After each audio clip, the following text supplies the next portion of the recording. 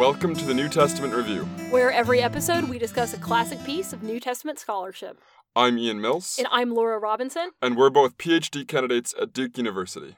This week we're discussing G.E.M. St. Croix's 1963 article, Why Were the Early Christians Persecuted?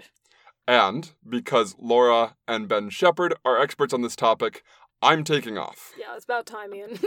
Sounds good. Bye, buddy. See you next week. Screw off, Ian. Ben, thank you so much for agreeing to come on the show and talk with me about martyrdom. Thanks for having me back. It's great to be here. This article is by G.E.M. St. Croix, like the drink. We know, French speakers at home, that the French pronunciation is Saint Croix. We've been told to anglicize it. For the purposes of today's show, it's pronounced St. Croix. You can contact our producer, Ian Mills, if you have any issues. Okay. So, St. Croix was kind of a Renaissance man. He quit school at 15 and became a lawyer. I don't know how you do that. Apparently you can do that in England. He competed at Wimbledon. He served in the RAF in Egypt during World War II, and then he learned ancient history at Oxford and spent the rest of his life teaching there. Yeah. He's known for taking a Marxist approach to political and economic history of ancient Greece. And significantly, he also published a kind of back and forth series of articles on Christian persecution in the Roman world with fellow historian A.N. Sherwin White, which is the genesis of this particular piece. St. Croix is best remembered as more of a classicist than anything, not quite a New Testament scholar, which is normally what we focus on. But this article in his essays in dialogue with Sherwin White are really foundational for how we understand the phenomenon of early Christian persecution, particularly in the Roman Empire, in the era before Constantine. When we talk about martyrdom in the early church, in the way it was remembered and theologized and presented, there's a lot of different ways we can tackle this. A lot of scholarship about martyrdom focuses on the historical memory of it in the creation of martyr literature. How the cult of the martyrs developed, the theology that surrounded martyrdom, how Christians understood the memories of martyrs, how martyrs understood themselves. There's a lot of different literary and theological and ideological ways we can approach this. But what I really love about this article is that this is a way more historical nitty-gritty approach to the question that I think often gets short shrift. And that is, what exactly did the persecution of Christians look like? Why did the Roman Empire have a problem with them? Did the Roman Empire have a problem with them? Did Joe Roman have a problem with Christians? The answer that some of you who were raised particularly in the church, I think, might bring to this is just sort of an intuitive, well, of course they were. We all have these images in our heads of the stained glass windows of the Christians being thrown to the lions and such. But I think it's important to note that that's not quite how the first 3 centuries of Christian persecution went down. In a certain sense, and not to be pejorative about it, but trying to be descriptive, a lot of the martyr literature that we have is, in a certain sense, historical fiction, in that it is written about a time period that was in the past when the people writing this literature actually wrote it. So a lot of martyr literature is written about the 2nd and 3rd centuries, when in fact the authors themselves were in a period that was post-Constantine or even into late antiquity. What can we know about the actual historical circumstances during this actual period? What actual texts do we have from this period? What sources from this period do we have? Rather than relying on later historical memories to tell us about this period of martyrdom. So when we're talking about the first 3 centuries after Jesus and the first 3 Christian centuries, what we aren't talking about is a period of wall-to-wall, systematic, general, government-driven persecution. We're talking about, at most, 3 significant episodes of persecution. There's one under Nero, where the Christians are scapegoated for the fire of Rome. There's one under Domitian in about 250. And then there's the Great Persecution in the 4th century. But between these periods of large, intense, violent persecution in the Roman Empire of Christians is actually quite sporadic. Between these episodes, Christians enjoyed long periods of peace where there was time for theology to flourish and apologetics to flourish. Christians didn't really have to worry about being killed, or there were often times where persecution would be quite localized. So maybe the Christians in France were facing pressure and persecution, but in Asia things were fine. When we think about persecution, what we're talking about is sporadic, localized activity. And our goal here is to figure out what made those sporadic things happen. A really good and succinct way of talking about this is provided for us by Candida Moss, who is a New Testament scholar, also a scholar of early Christianity, currently teaching at Birmingham University in England. She published a book rather provocatively titled The Myth of Persecution. But we agree with her basic point, which is that our modern conceptions of martyrdom is in fact based on a very distorted retelling of what happened in these first 3 centuries of the early Christian era up until the time of Constantine. There weren't Christians being, thrown on a conveyor belt into lions' mouths. There weren't, Romans going house to house. Right. This isn't analogous to Nazi persecution of Jews. So this is a quote from one of her chapters on persecution in general. The idea of a persecuted church comes predominantly from authors who are writing after the reign of Constantine had begun, and in some cases centuries after his death. Although there were other historians and church thinkers, Eusebius has uniquely shaped the way that people tell the story of Christianity. Just an aside, Eusebius being an early Christian historian. Eusebius helped to make the history of Christianity the history of persecution. The historical evidence suggests that the majority of texts about martyrs were either written down or heavily edited during this period of relative peace and quiet. These stories were composed because a martyr's opinion, as a holy person, prepared to die in defense of Christ, had great authority in the eyes of readers. When it came to matters of truth, there was no better authority than a saint.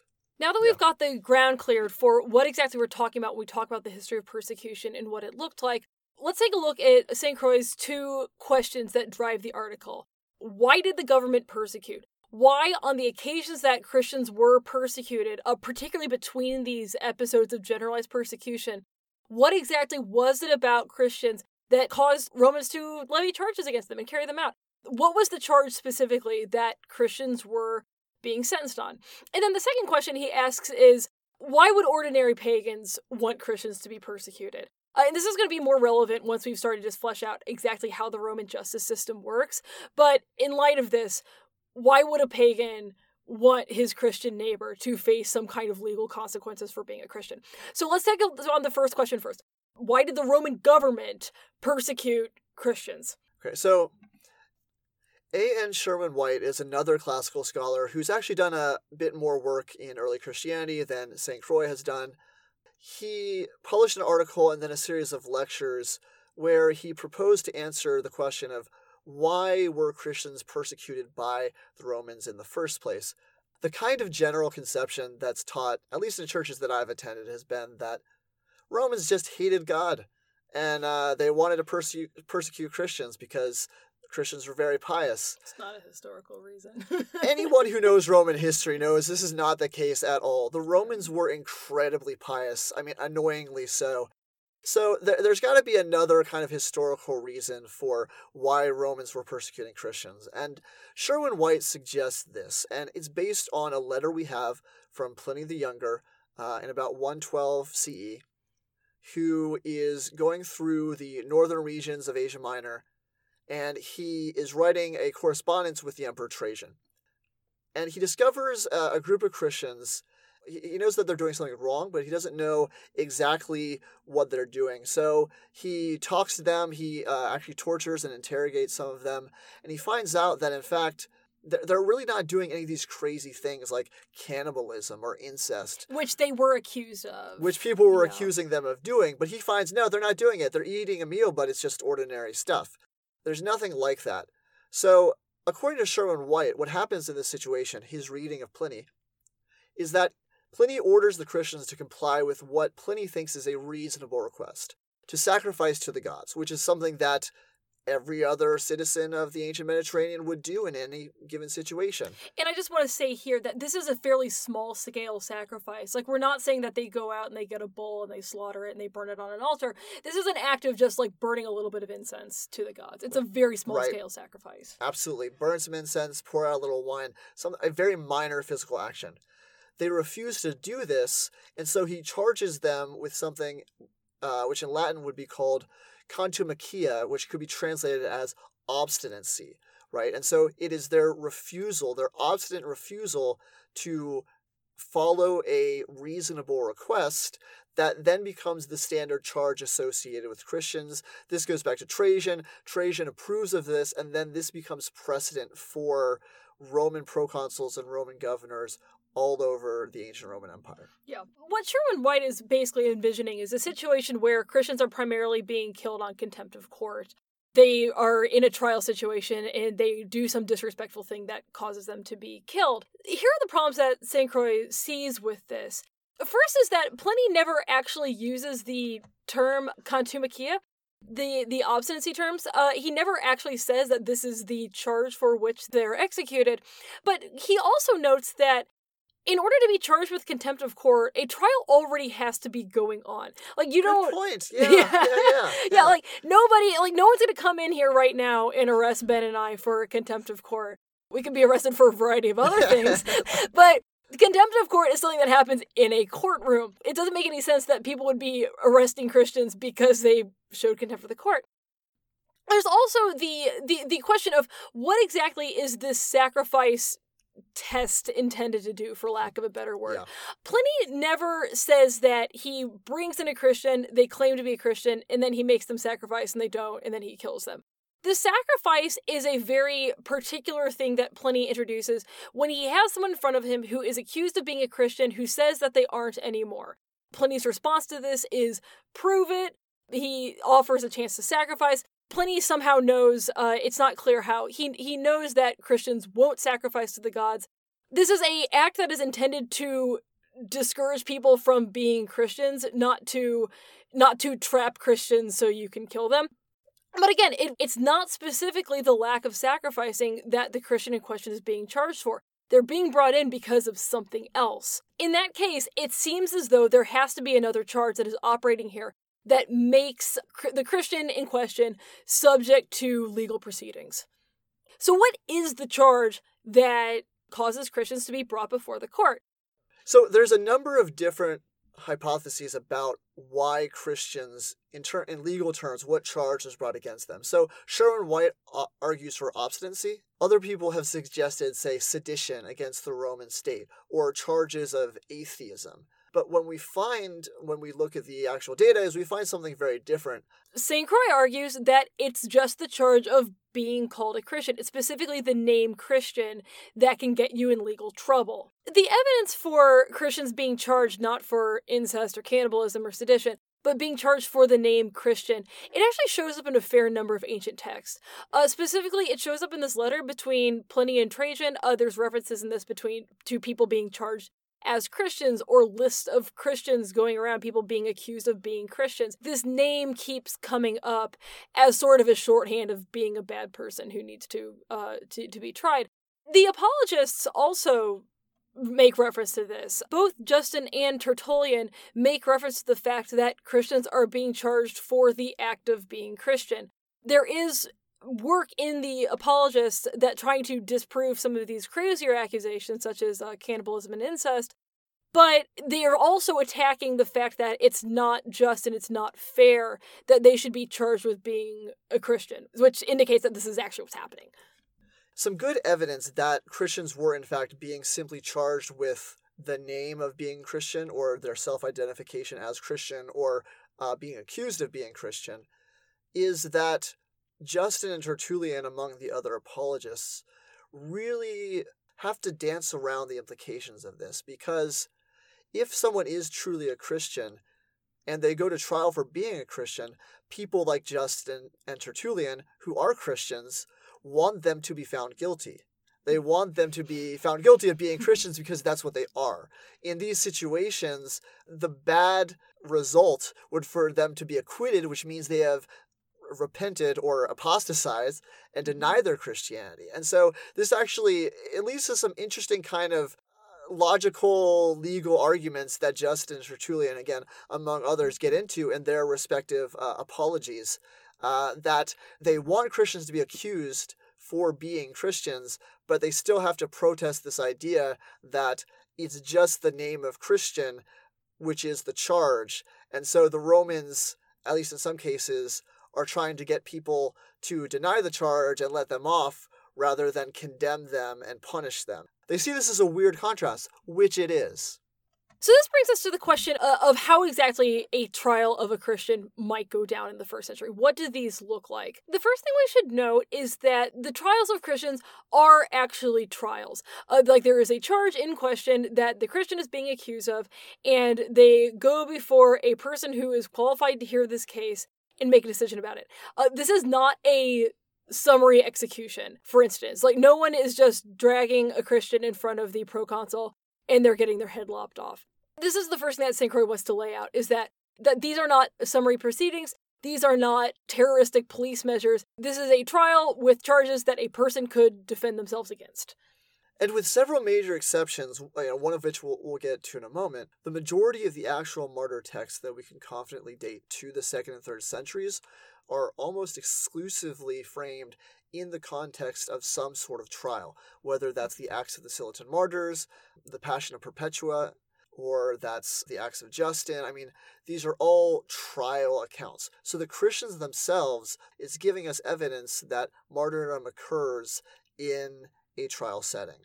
And one of the other really important things to understand about this is that the governors or the proconsuls, whoever was carrying out this charge, they had a wide latitude in both whether they held to some kind of previous precedent or what sentence they passed, right? So it is often claimed that persecution of Christians happened in the Roman Empire because of Nero's persecution of Christians or because of Pliny's persecution of Christians.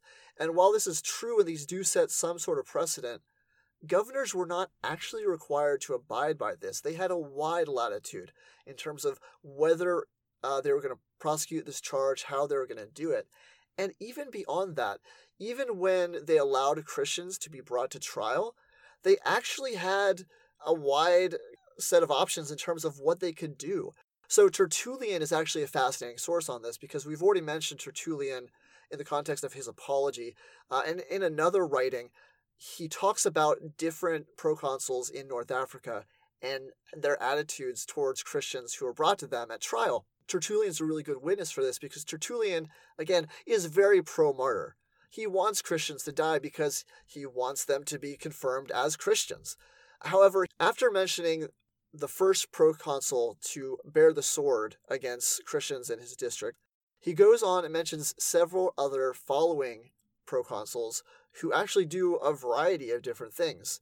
Apparently one actually helped the Christians get an acquittal. Another one acquitted a Christian outright on the ground that convicting him would start a riot. Another one, on a purely procedural note, found that the accuser didn't show up to the trial, and so he declared a mistrial and just let the Christian go free. So, in reality and in practice, it was not an immediate death sentence to be accused as a Christian. Just showing up to a trial as a Christian was no guarantee that you would in fact be killed as a Christian.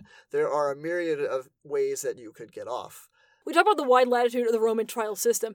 This doesn't always mean it's fickle, arbitrary injustice that results in the deaths of innocent people. It can also swing the other way, that governors can take an action to prevent the killing of Christians if they don't think this is a helpful thing to do. There's also a very specific process that is followed in the course of a Roman trial. All prosecution in the Roman Empire is private. There is no such thing as a Roman prosecutor. Anyone who hears about a crime, knows about a crime, is the victim of a crime, can bring a person before the magistrate in question, demand prosecution for this crime. When we hear from Pliny and Trajan, no one is going out and seeking out Christians. It's just that if you happen to know your neighbor's a Christian and you think this is a problem, you can drag them before the magistrate. But you do stand to lose something by this. A delator, if they are unsuccessful in their prosecution, if they're found to be making some kind of a frivolous case or slandering somebody, they can face legal consequences themselves. Accusing a person of being a Christian has its drawbacks. And this also, I think, puts probably a controlling number on how many people we can think of would actually be accused as Christians. That, not everyone wants to take that risk. The upshot of all this is this is what it would look like from the government's perspective to persecute a Christian. This was way more of a mob violence phenomenon. And this brings us to St. Croix's second question, which is, why would pagans care? Why would the average everyday Roman want a Christian to face consequences for his or her beliefs. One of our biggest exceptions to all this that we've gone over so far, this idea of the trial and the specific charge, is this text called The Letter to the Churches of Lyon and Vienne, which we find in Eusebius, who is writing in the 4th century. He's providing a letter that recounts an event that happened in the late 2nd century in southern Gaul. And basically what it reports is more of what this kind of popular idea of martyrdom is that there's this mob that just goes through and starts like ripping Christians out of homes and dragging them before proconsuls, and the proconsuls have no respect for any kind of judicial integrity, and they just torture the Christians and execute them. And it's taken, I think, by many scholars as an example of something that actually did happen very often in the Roman Empire. Yeah, this was normative. Right. Yeah. And we don't really have many examples outside of this. This is the big one. Yeah, this is the big one. So why would this happen? Christians, we've already mentioned how they would not sacrifice to the Roman gods. We've already mentioned that they wouldn't comply with these ordinary Roman religious requests. And this is why Christians are often understood by pagans to be atheists. The religious practice of Christians is extremely exclusive. They only worship one God. They don't give divine honors to deceased Roman emperors or the gods of the Roman Empire, more generally speaking. Christians are seen as messing up this relationship between the human and divine by not participating and not showing the honor that the gods ought to. They're perceived as being misanthropic. They're perceived of as being atheistic.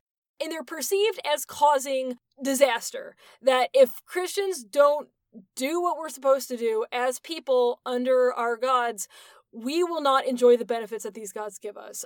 So Tertullian reports that it is particularly common to have this mob violence against Christians. Again, Tertullian, take it with a grain of salt, but we do still have this historical witness that violence against Christians was particularly common in occasions of tension or natural disaster. They are an easy source of people to blame because they are seen as causing the gods to have less favor for Rome. And it should be noted, because the apologists note this, that atheism in the technical sense of not believing in gods was a thing that happened in the ancient world. Mm-hmm. There were plenty of Greek and Roman philosophers who, publicly professed that they didn't believe in the gods. The difference between them and the Christians, I think there's two major differences. One being that the Christians are a social movement that collectively espouse this rather than individual philosophers. But also, it's probable that these individual philosophers or philosophically inclined people were still engaging in the actual cultic elements of religious life in the ancient Mediterranean. They're making sacrifices, they're going to temples, maybe they were initiated into certain rites, and so this kind of intellectual non-belief was not connected to their actual practice. And the apologists actually make a big deal out of this, about saying look at all these otherwise people who are known as atheists, while kind of eliding or ignoring or pushing to the side the fact that as Christians, the real issue wasn't the atheism in the more technical sense of belief. It was the fact that they weren't participating in the wider life of the city. This is how St. Croix answers these two questions. Why did the government persecute Christians? Because they were called Christians. The name Christian was the problem. However, even if you were found to be a Christian or accused of being a Christian, there were a number of snags between you and the Colosseum, on the wrong end of the Colosseum, I guess. For the general population, why would Romans desire to have Christians put to death?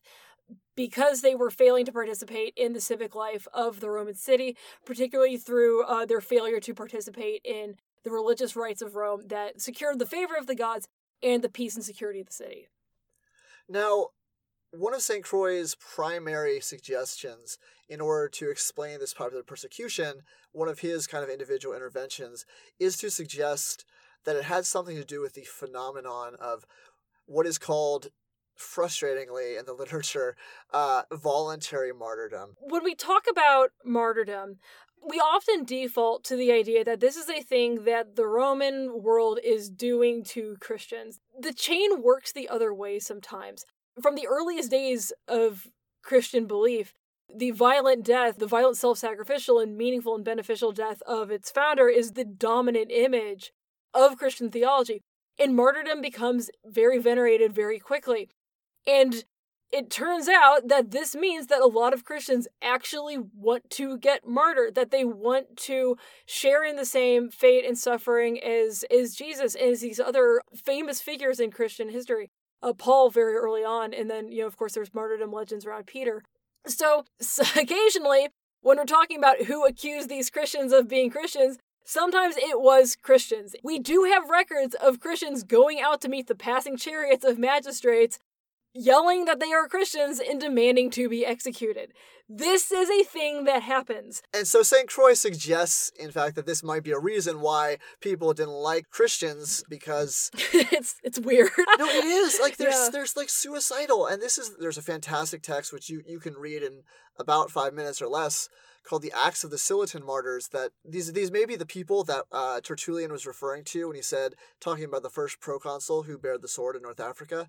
In any case, there's this fantastic interaction between these early Christians and this Roman proconsul, and the Roman proconsul has no idea what's going on. He doesn't get what these people are doing. He's like, hey guys, I don't get it, so just go home and just mind your own business. And like, no, we want to die, we are Christians, like this repetition. Yes, I am. Right, so they're repeating the charge, their own charge, right? So they're trying to be found guilty. They're trying to demand that this guy find them guilty. At the end, he's like, guys, look, go home for 30 days. Think about it. Come back later. We'll work on this, guys. We'll work on this together. He doesn't want to slaughter these people because he doesn't see any reason why it should happen. It doesn't make sense to him. And still these Christians are demanding that they be put to the sword, which is something that, understandably, might be disturbing to both Romans and to the people who are watching these Christians, and might, in fact, in itself, antagonize pagans against Christians. Right. That's a whole other answer to the question of why would the government persecute? Because people were coming to them demanding to be persecuted. And why would the average Roman feel distaste for their neighbors? Because they don't understand this. Not just willingness, but desire to be killed for the sake of their faith. Moss has a good summary here. Again, Moss's treatment is a bit polemical. It's trying to challenge people, but I think overall it's really solid. One of the things that is thought to make Christian martyrs better than other martyrs is that their actions are motivated by goodness and love. They don't have any interest in or expectation of reward in the hereafter. They die as meek lambs out of love for Jesus. This picture, as we have seen, is overly simplistic.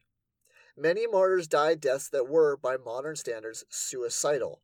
There was little difference between the behavior of Orthodox Christians and the behavior of heretical ones.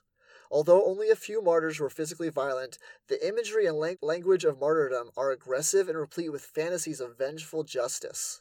Christians saw themselves at odds with the world and eagerly anticipated the suffering and destruction of those who oppressed them.